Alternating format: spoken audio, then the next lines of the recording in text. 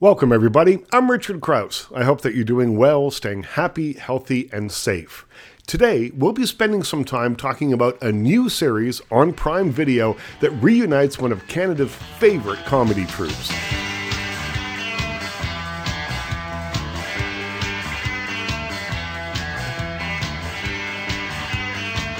That song, by the Shadowy Men on a Shadowy Planet, should put you in the mind of the Chicken Lady, Buddy Cole, office mates Kathy and Kathy, and of course, the Head Crusher. You're boring me. I'm cutting your head. I'm cutting your head. From 1989 to 1995, the Kids in the Hall, that's comedians Dave Foley, Bruce McCulloch, Kevin McDonald, Mark McKinney, and Scott Thompson, bounced around the dial with their eponymously named television show, bringing with them subversive comedy and loads of laughs.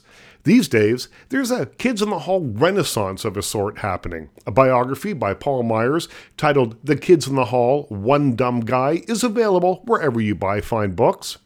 A two-part documentary called The Kids in the Hall Comedy Punks will feature archival footage from the quintet's earliest years, behind-the-scenes clips from their sketch series, and in-depth interviews that will be on soon on Prime Video. But most excitingly, the kids are back together in front of a camera for a new 8-episode series on Amazon Prime, executive produced by Lorne Michaels. The revival is set to broadcast on May 13th, 2022.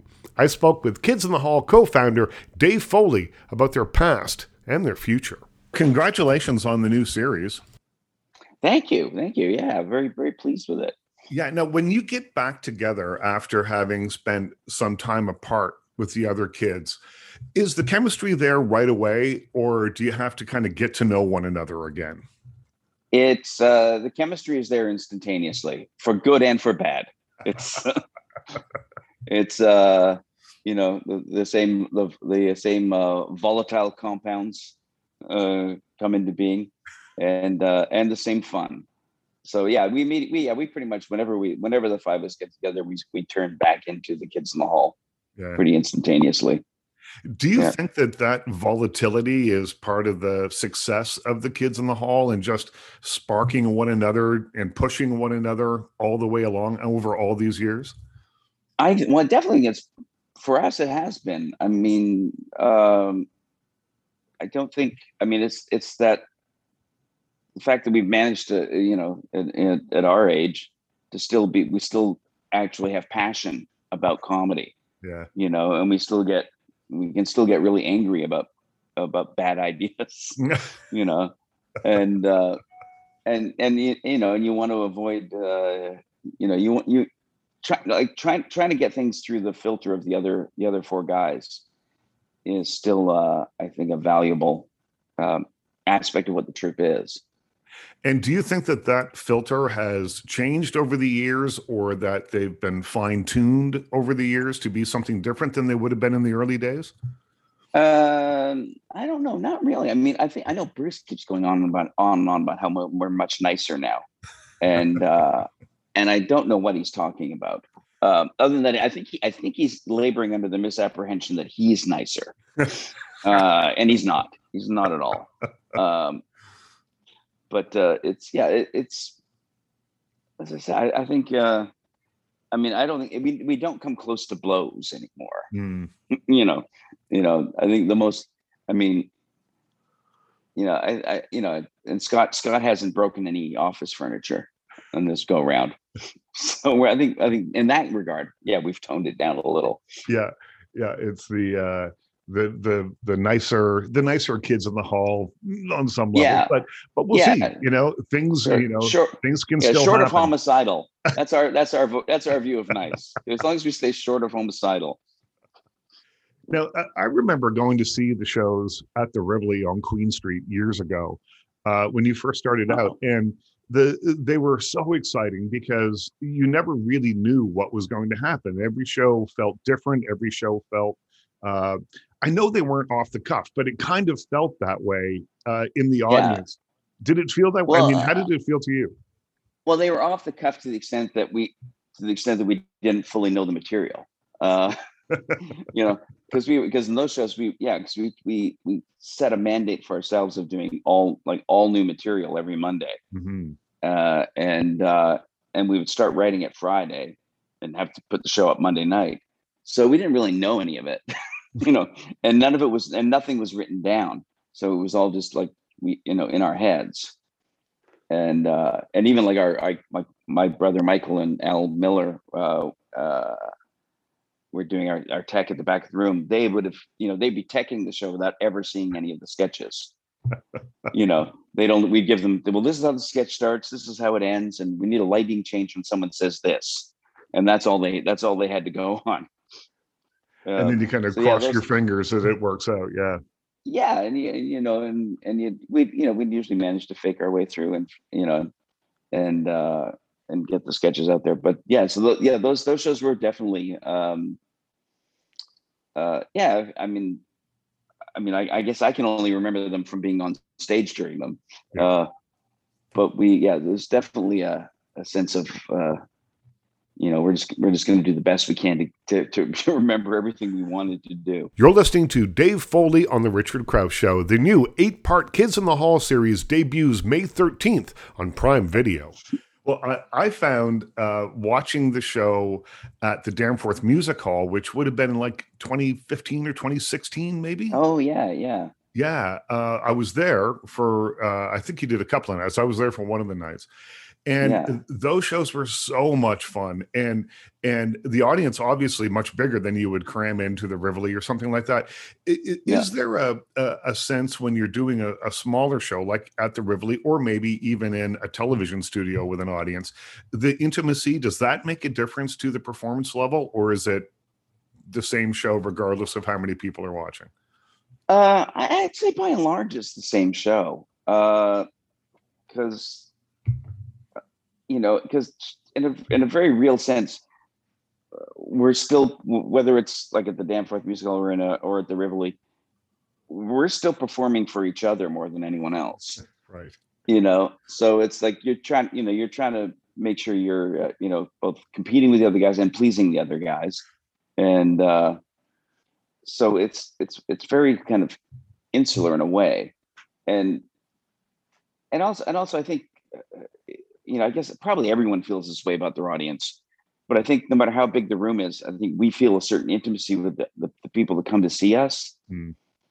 I mean, we feel like a community with them over all these years. So we never feel like we're putting up any walls between us and the audience, right? Or like we're trying to present ourselves as anything other than just kind of exactly what we are. You say that you're often performing for one another. Is there something over all these years across the decades now that you've been performing with the other kids that one of them will do that will still make you laugh or take you by surprise?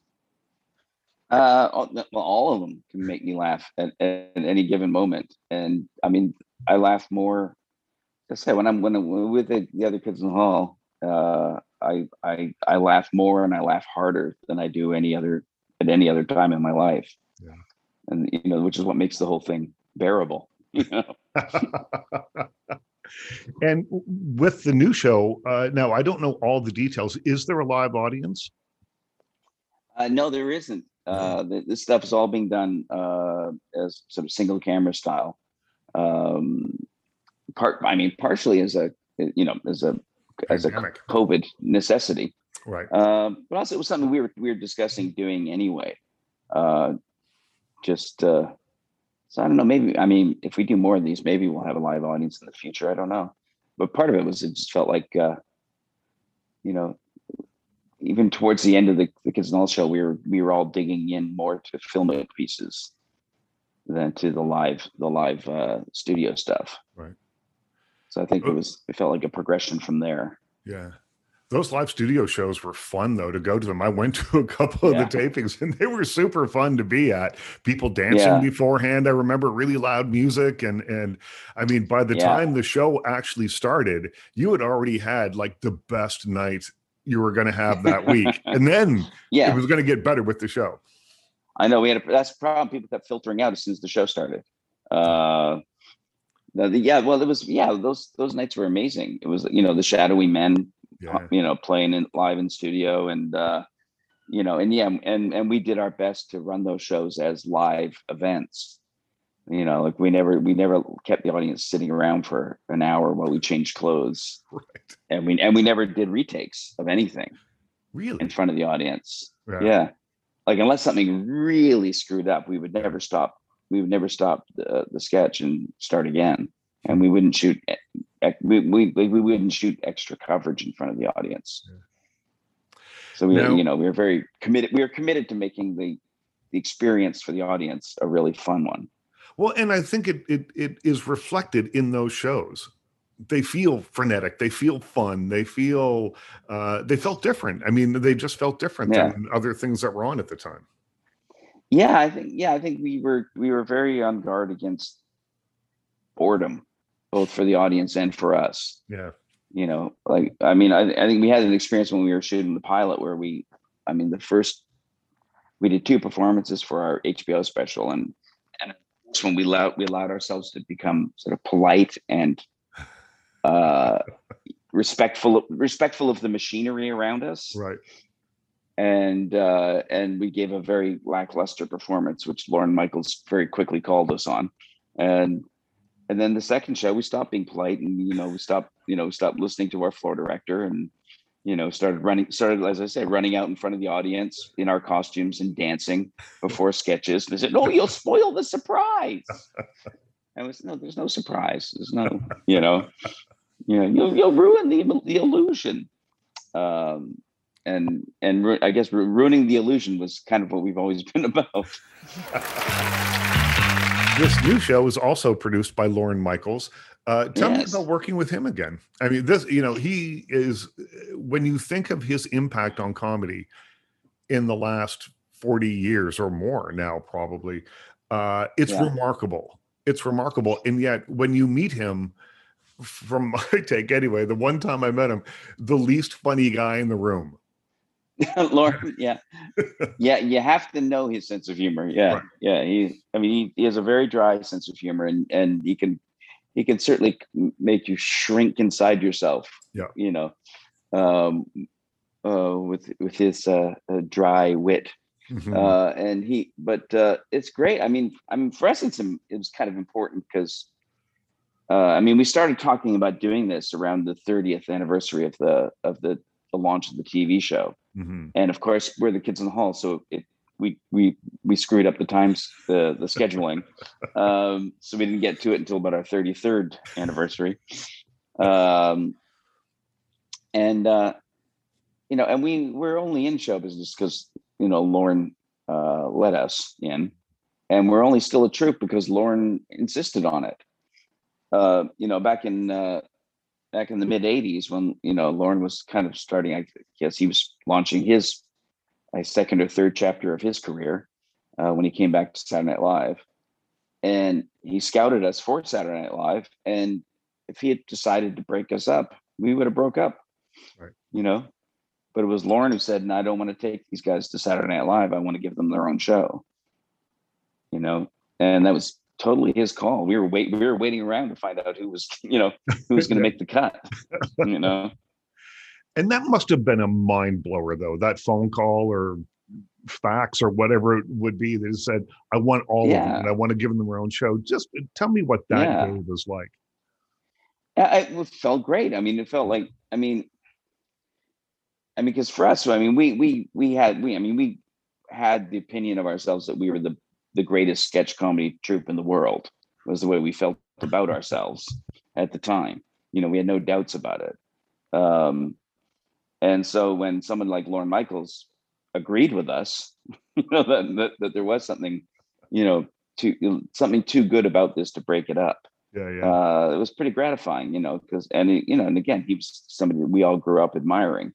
So, it felt great. And he put his weight behind us for years, and he kept us on HBO when the president of HBO kept wanting to cancel us, and then when finally HBO did cancel us, he managed to talk CBS into keeping us going. So he kept us going for those 5 years. So there wouldn't be anything. I mean, there wouldn't be a Kids in the Hall without Lorne. Right. Was Saturday Night Live a big influence on you? It was an influence on I'm me. sensing some hesitation. Yeah. Well, I'm trying to remember, because part of it was when Saturday Night Live went on the air, I was living in Creemore, Ontario, right. And we only got 2 TV channels. So I would read about Saturday Night Live for years before I grew up in a little town in Nova Scotia called Liverpool, Nova Scotia, and we didn't get it for the first little while. And then eventually, when we did get cable, what they did is they recorded the American news feed in Bangor, Maine, and they sent the tapes to the first stop in Nova Scotia, and they would play them. So they're a day late. And then they'd go to the next town and the next town. By the time we got them, they were 2 weeks late. We were watching 2-week-old news broadcasts, 2-week-old Saturday Night Lives and all that kind of thing. Oh, wow. But I used to stay up and watch them. And I was quite young, but I do remember that if the person at the cable station got bored and just stopped taping because it was late at night, sometimes the show would just stop in the middle of the show. And that was it. You weren't going to get any more. But like you, I read about it more than actually saw it in the early days. Yeah, because I was an avid reader of TV Guide as a child, and so I read about the show, and so I didn't really see it till it was after the Chevy Chase years. You're listening to Dave Foley on The Richard Crouse Show. The new Kids in the Hall series debuts on Prime Video on May 13th. And it was definitely an influence in terms of the energy of it and sort of the, that feeling of, the anarchy of it. And that feeling that it was outside of what was permitted on television, the whole, not ready for prime time attitude. So definitely that influenced us. Yeah.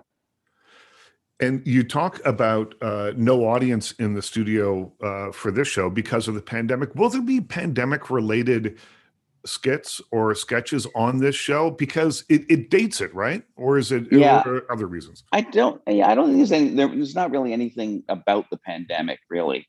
Except, I think there's sketches that have underlying them I think influenced by being written during the pandemic. Right. So maybe there's thematically stuff that relates to it, but definitely nothing specific because, as I said, we've always steered as far away from being topical as possible. Mm-hmm. In the old shows, we certainly never did anything about current events. I mean, the kind of stuff, the sort of things that we think of as Kids in the Hall material are much more just about, human beings than current events. And what can people expect from the new series? Will some of the old characters return? I assume there'll be new characters. But it's a mix and match, I'm guessing. There are some old characters come back. Probably not the ones. Probably in some ways, probably not the ones people would expect, or in the way you would expect them. We definitely, as is our usual way of doing things, we've not dug out the most commercial characters from the past. We've basically it's just whoever an old character would show up if somebody had a good sketch idea for them, right? And that's about it. The same thing is like even in the original show, I think we only Head Crusher is probably our biggest hit thing. I think we only did like one a year. Is that right? Yeah. It's funny because in my head, that is such a big part of that whole thing. But I guess maybe it's because everyone imitated the Head Crusher for years around me. Yeah, but we only did a handful of them, and and the other is like Buddy Cole was one of our most popular things. But again, there was only really a handful of Buddy Cole sketches over the 5 years. And, some of our most popular stuff, there was only one of them. Yeah. The thing I get people talk to me about most often is I think the Bad Doctor sketch or the Sarcastic Guy. Right. And both of those were one-offs. And did you not have a sense that, oh man, we should exploit that. We should print up T-shirts. We should do more sketches. We should. Oh yeah. Well, we print plenty of T-shirts when we're on tour. There's tons of, yeah. But yeah, there's definitely, you can get your Simon and Hecubus t-shirts. Yeah. And again, only a handful of sketches. Yeah. I mean, maybe four or five Simon and Hecubus sketches over 5 years. You're listening to Dave Foley on The Richard Krause Show. His new series with The Kids in the Hall, aptly titled The Kids in the Hall, debuts on Prime Video on May 13th. When the show was first announced, then there was a big gap because the pandemic hit. What happened during that gap? Were you guys Zooming and writing, or what goes on when you have a project that's sitting there, you're aching to do it, and yet you've got to wait another year? Well, it was because we were in the middle of writing, actually a little past the middle of writing the show, and we'd already had. Like we had at least 8 episodes worth of material, probably double that, really. Yeah. In March of a year ago, March, and I know I flew home for a weekend that turned into over a year back home, and so I was writing with the guys over Zoom and doing meetings over Zoom, and we sort of finished off the writing and then just sort of took a break. Although we never really took a break because we kept talking to each other about the show all the way through it, and never, and over that time, everyone had time to come up with other ideas and new things they wanted to try, and and Amazon had time to get afraid of material, so there was, so a lot of things happened over a year. Well, it's so interesting to me that when this show was announced, everyone that I talked to was so excited about seeing all of you back together again, having new material. Paul Meyer's book on you came out in and around the same time. There's a documentary coming. This whole kind of Kids in the Hall renaissance must feel really good. It does. It also feels like, it must be almost time to die. Why else would there be all this interest? To quote Chief Dan George, it's a good day to die. I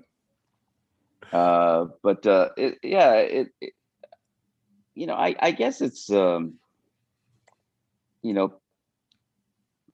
to think how to phrase it. I mean, I think there's a lot of people our age out there who, I guess, we're a touchstone for their youth as well. The way same way we are for each other. It's like it's just weird. Like we're all old men, but whenever we're together, we immediately feel like we're still like young punks. Like we're these upstarts in their 20s. And we still feel like we're out there to, we're there to upset the squares. Well, I hope you continue to upset the squares with the Amazon show. And I hope so too. Yeah. And do you care about like reviews and notes and all that kind of stuff, or do you even look at them? Well, definitely don't care about notes. You have to look at them. You're contractually obligated to look at them. I think I'm trying to think of a time that I've ever received a constructive note from any, anybody that was airing our stuff. Yeah, anyone wearing a suit. But reviews, it's hard to say. There's sometimes you read a review. Sometimes you read a review and you go, "Oh, that's pretty smart," right. And it's interesting. But for the most part, it's not very productive. That was Dave Foley on The Richard Krause Show. As the co-founder of The Kids in the Hall, he'll be back with the other guys in an 8-episode run of all new material. The Kids in the Hall, May 13th on Prime Video. If you remember the original series, and who doesn't, everybody loved it, one of the things that made it great, other than the characters and the comedy and the performances, was the music. And that was provided by an instrumental band called Shadowy Men on a Shadowy Planet. I sat down with Don Pyle, drummer of the band, who returns to provide the soundtrack for the new series on Prime Video, to talk about how the Kids in the Hall and the Shadowy Men became so interwoven. The Shadowy Men started pretty much like the same day Kids in the Hall started. So it kind of worked well with us, like doing stuff together. Like, we were just beginning, they were just beginning, and we were just friends, like doing things together.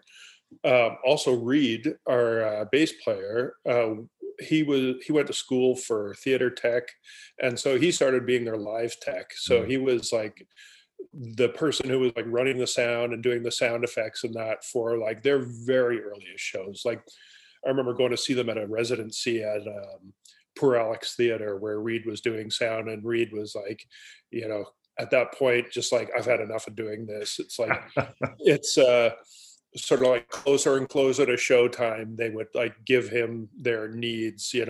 When they started, it would be like a week in advance, and then it was like, an hour before, I'd run into Reed out on the street, and he'd be running down the street with 45 of like Riders on the Storm that someone had requested at the last minute. So those earliest shows when they like literally had like 3-4 people coming to the shows.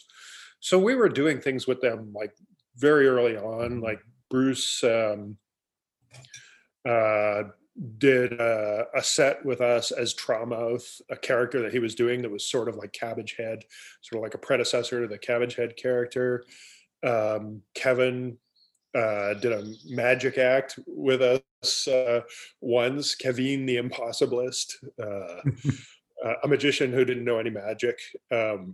Scott as Buddy sang with us a couple of times. So it was really, an organic thing of friends doing things together. We did music, they did theater, we worked well together. So we did the theater run with them there that resulted in Lorne Michaels coming up and seeing them and, offering them a special, which became a series, and so on and so on. Well, isn't it true that Lorne Michaels said that your music sounded like cheap porno music, and he wasn't all that excited about it?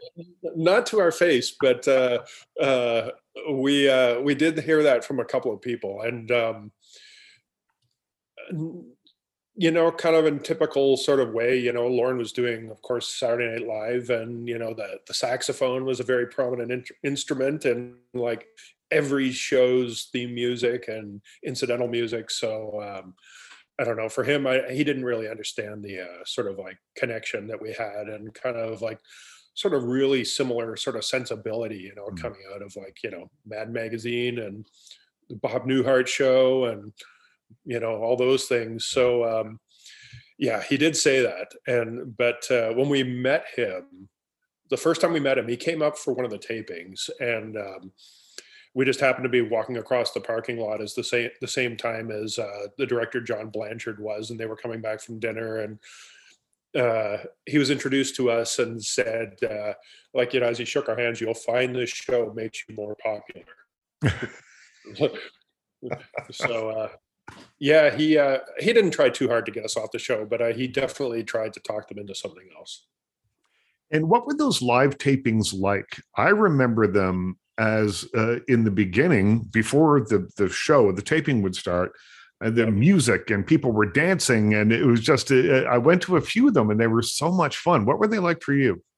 Yeah, they were amazing. Like, it's really interesting, like, kind of stepping back into the show and sort of experiencing kind of how things have changed in the, 30 years? I don't know how long ago that show was that we were working on it. Because it was like, things were definitely a lot looser. There was a very sort of like communal feel. Everyone loved working on the show. Everyone who was like all the crew, like, people were having a great time. There was a real kind of, mixing of everybody, the kids and everybody worked on the show. It didn't seem like there was any sort of like hierarchies or issues, and it was just a lot of fun. Right now, I'm speaking with Don Pyle, who was the drummer of Shadowy Men on a Shadowy Planet. They, of course, provided the soundtrack to the original show. They're back for the new show, providing that unique sound that is so ingrained in the heads of Kids in the Hall fans. In this segment, Don Pyle talks about having the best seat in the house to watch the Kids in the Hall. Like, we're playing to this audience but also sort of at a remove, because we're sort of off to the side, Yeah. and people are turning to watch us a bit, but they can't ignore us if they do, because we're just like too loud. Um, and like we had like 3 different setups when we worked there, with the tapings. The very first season, we built like a set for ourselves with like a big like clam half shell. So we like did a sort of Botticelli sort Yeah, of yeah, Venus de Milo you know, kind of thing. Yeah. yeah, where we reclined nude.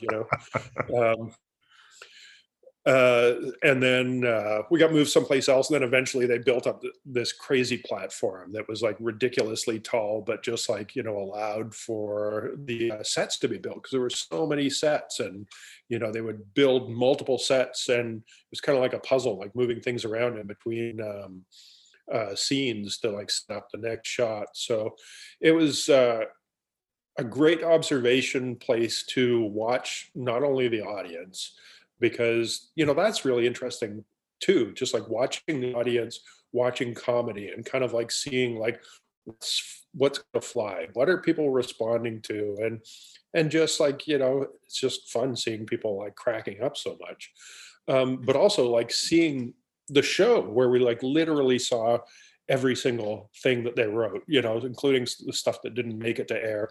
And seeing, I don't know, kind of like the inception of comedy, which is such a weird thing in itself, like whether stuff is funny or not, and seeing them do these things that they'd previously only done as like reads or rehearsals together. Right. And then you do it in front of an audience, and it's like, oh shit, like that didn't work at all.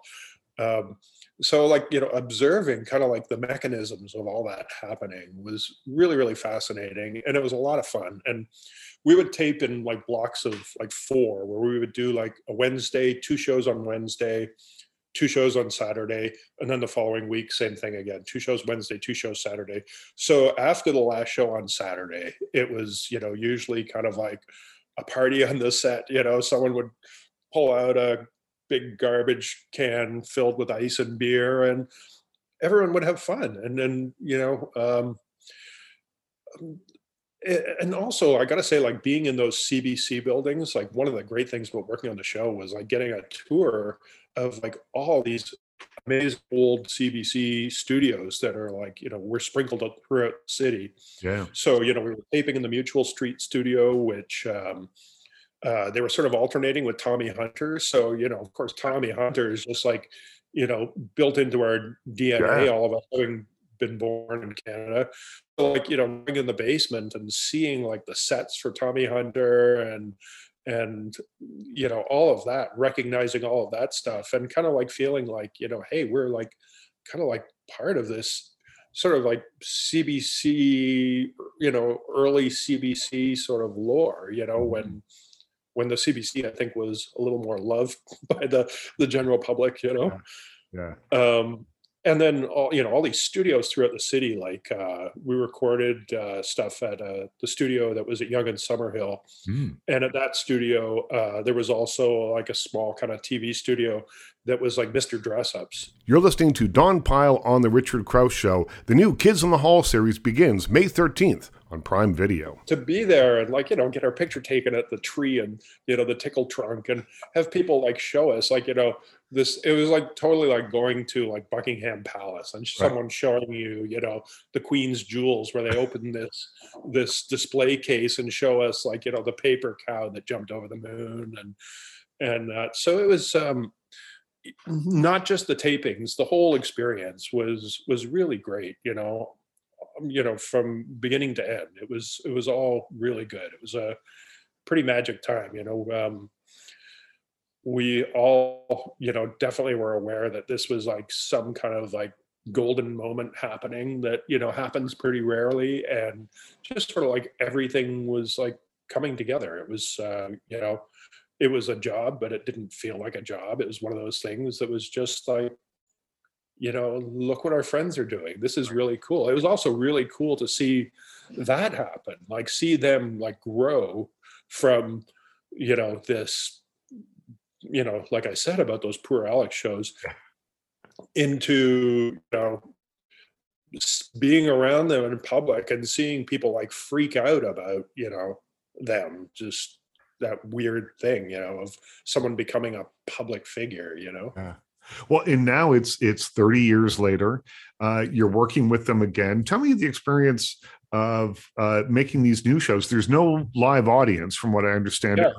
Were you on the set? Was there any of that interplay? We were on the set the last day of their taping. Right. So it was totally different, partly COVID, partly just kind of like, kind of regimented now, there's like much more sort of like infrastructure and everything else. So working on the show was definitely like, there wasn't any of that experience. There was no camaraderie with like any of the crew or anybody. It's kind of like, you get an email telling you when a nurse is going to show up at your door for a COVID test. That was kind of like the correspondence that we'd get, and just lots of, back and forth working out details and stuff like that. So a lot of our relationship on this series has been with Craig Northey, who's doing who's like the music director of the show. So, lots of communicating with him, and, sort of a gentle way to come out of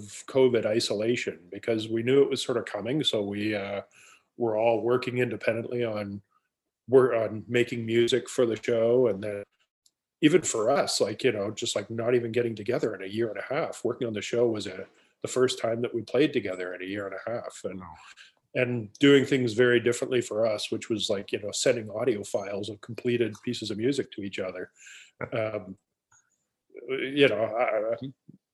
Something you couldn't have even fathomed 30 years ago, so it was not the same experience. It didn't feel like working on the show. I mean, like, we're so connected to them and so much a part of kind of like that whole thing that, it felt very sort of like comfortable and easy to sort of step back into that relationship. But it was pretty like removed from their experience. Mm-hmm. But when we went to set to do to shoot the opening credits on the last day, was like the first time that we'd seen all of them together.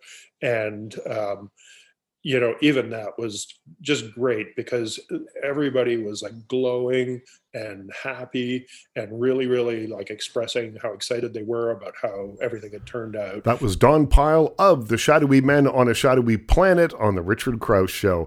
Hear his handiwork on the new Kids in the Hall 8-episode series coming to Prime Video on May 13th. Big thanks to Don and Dave Foley for stopping by. Of course, my biggest thanks, as always, goes to you for listening. I'm Richard Crouse. Stay happy, stay safe, stay healthy, stay weird, and we'll talk again soon.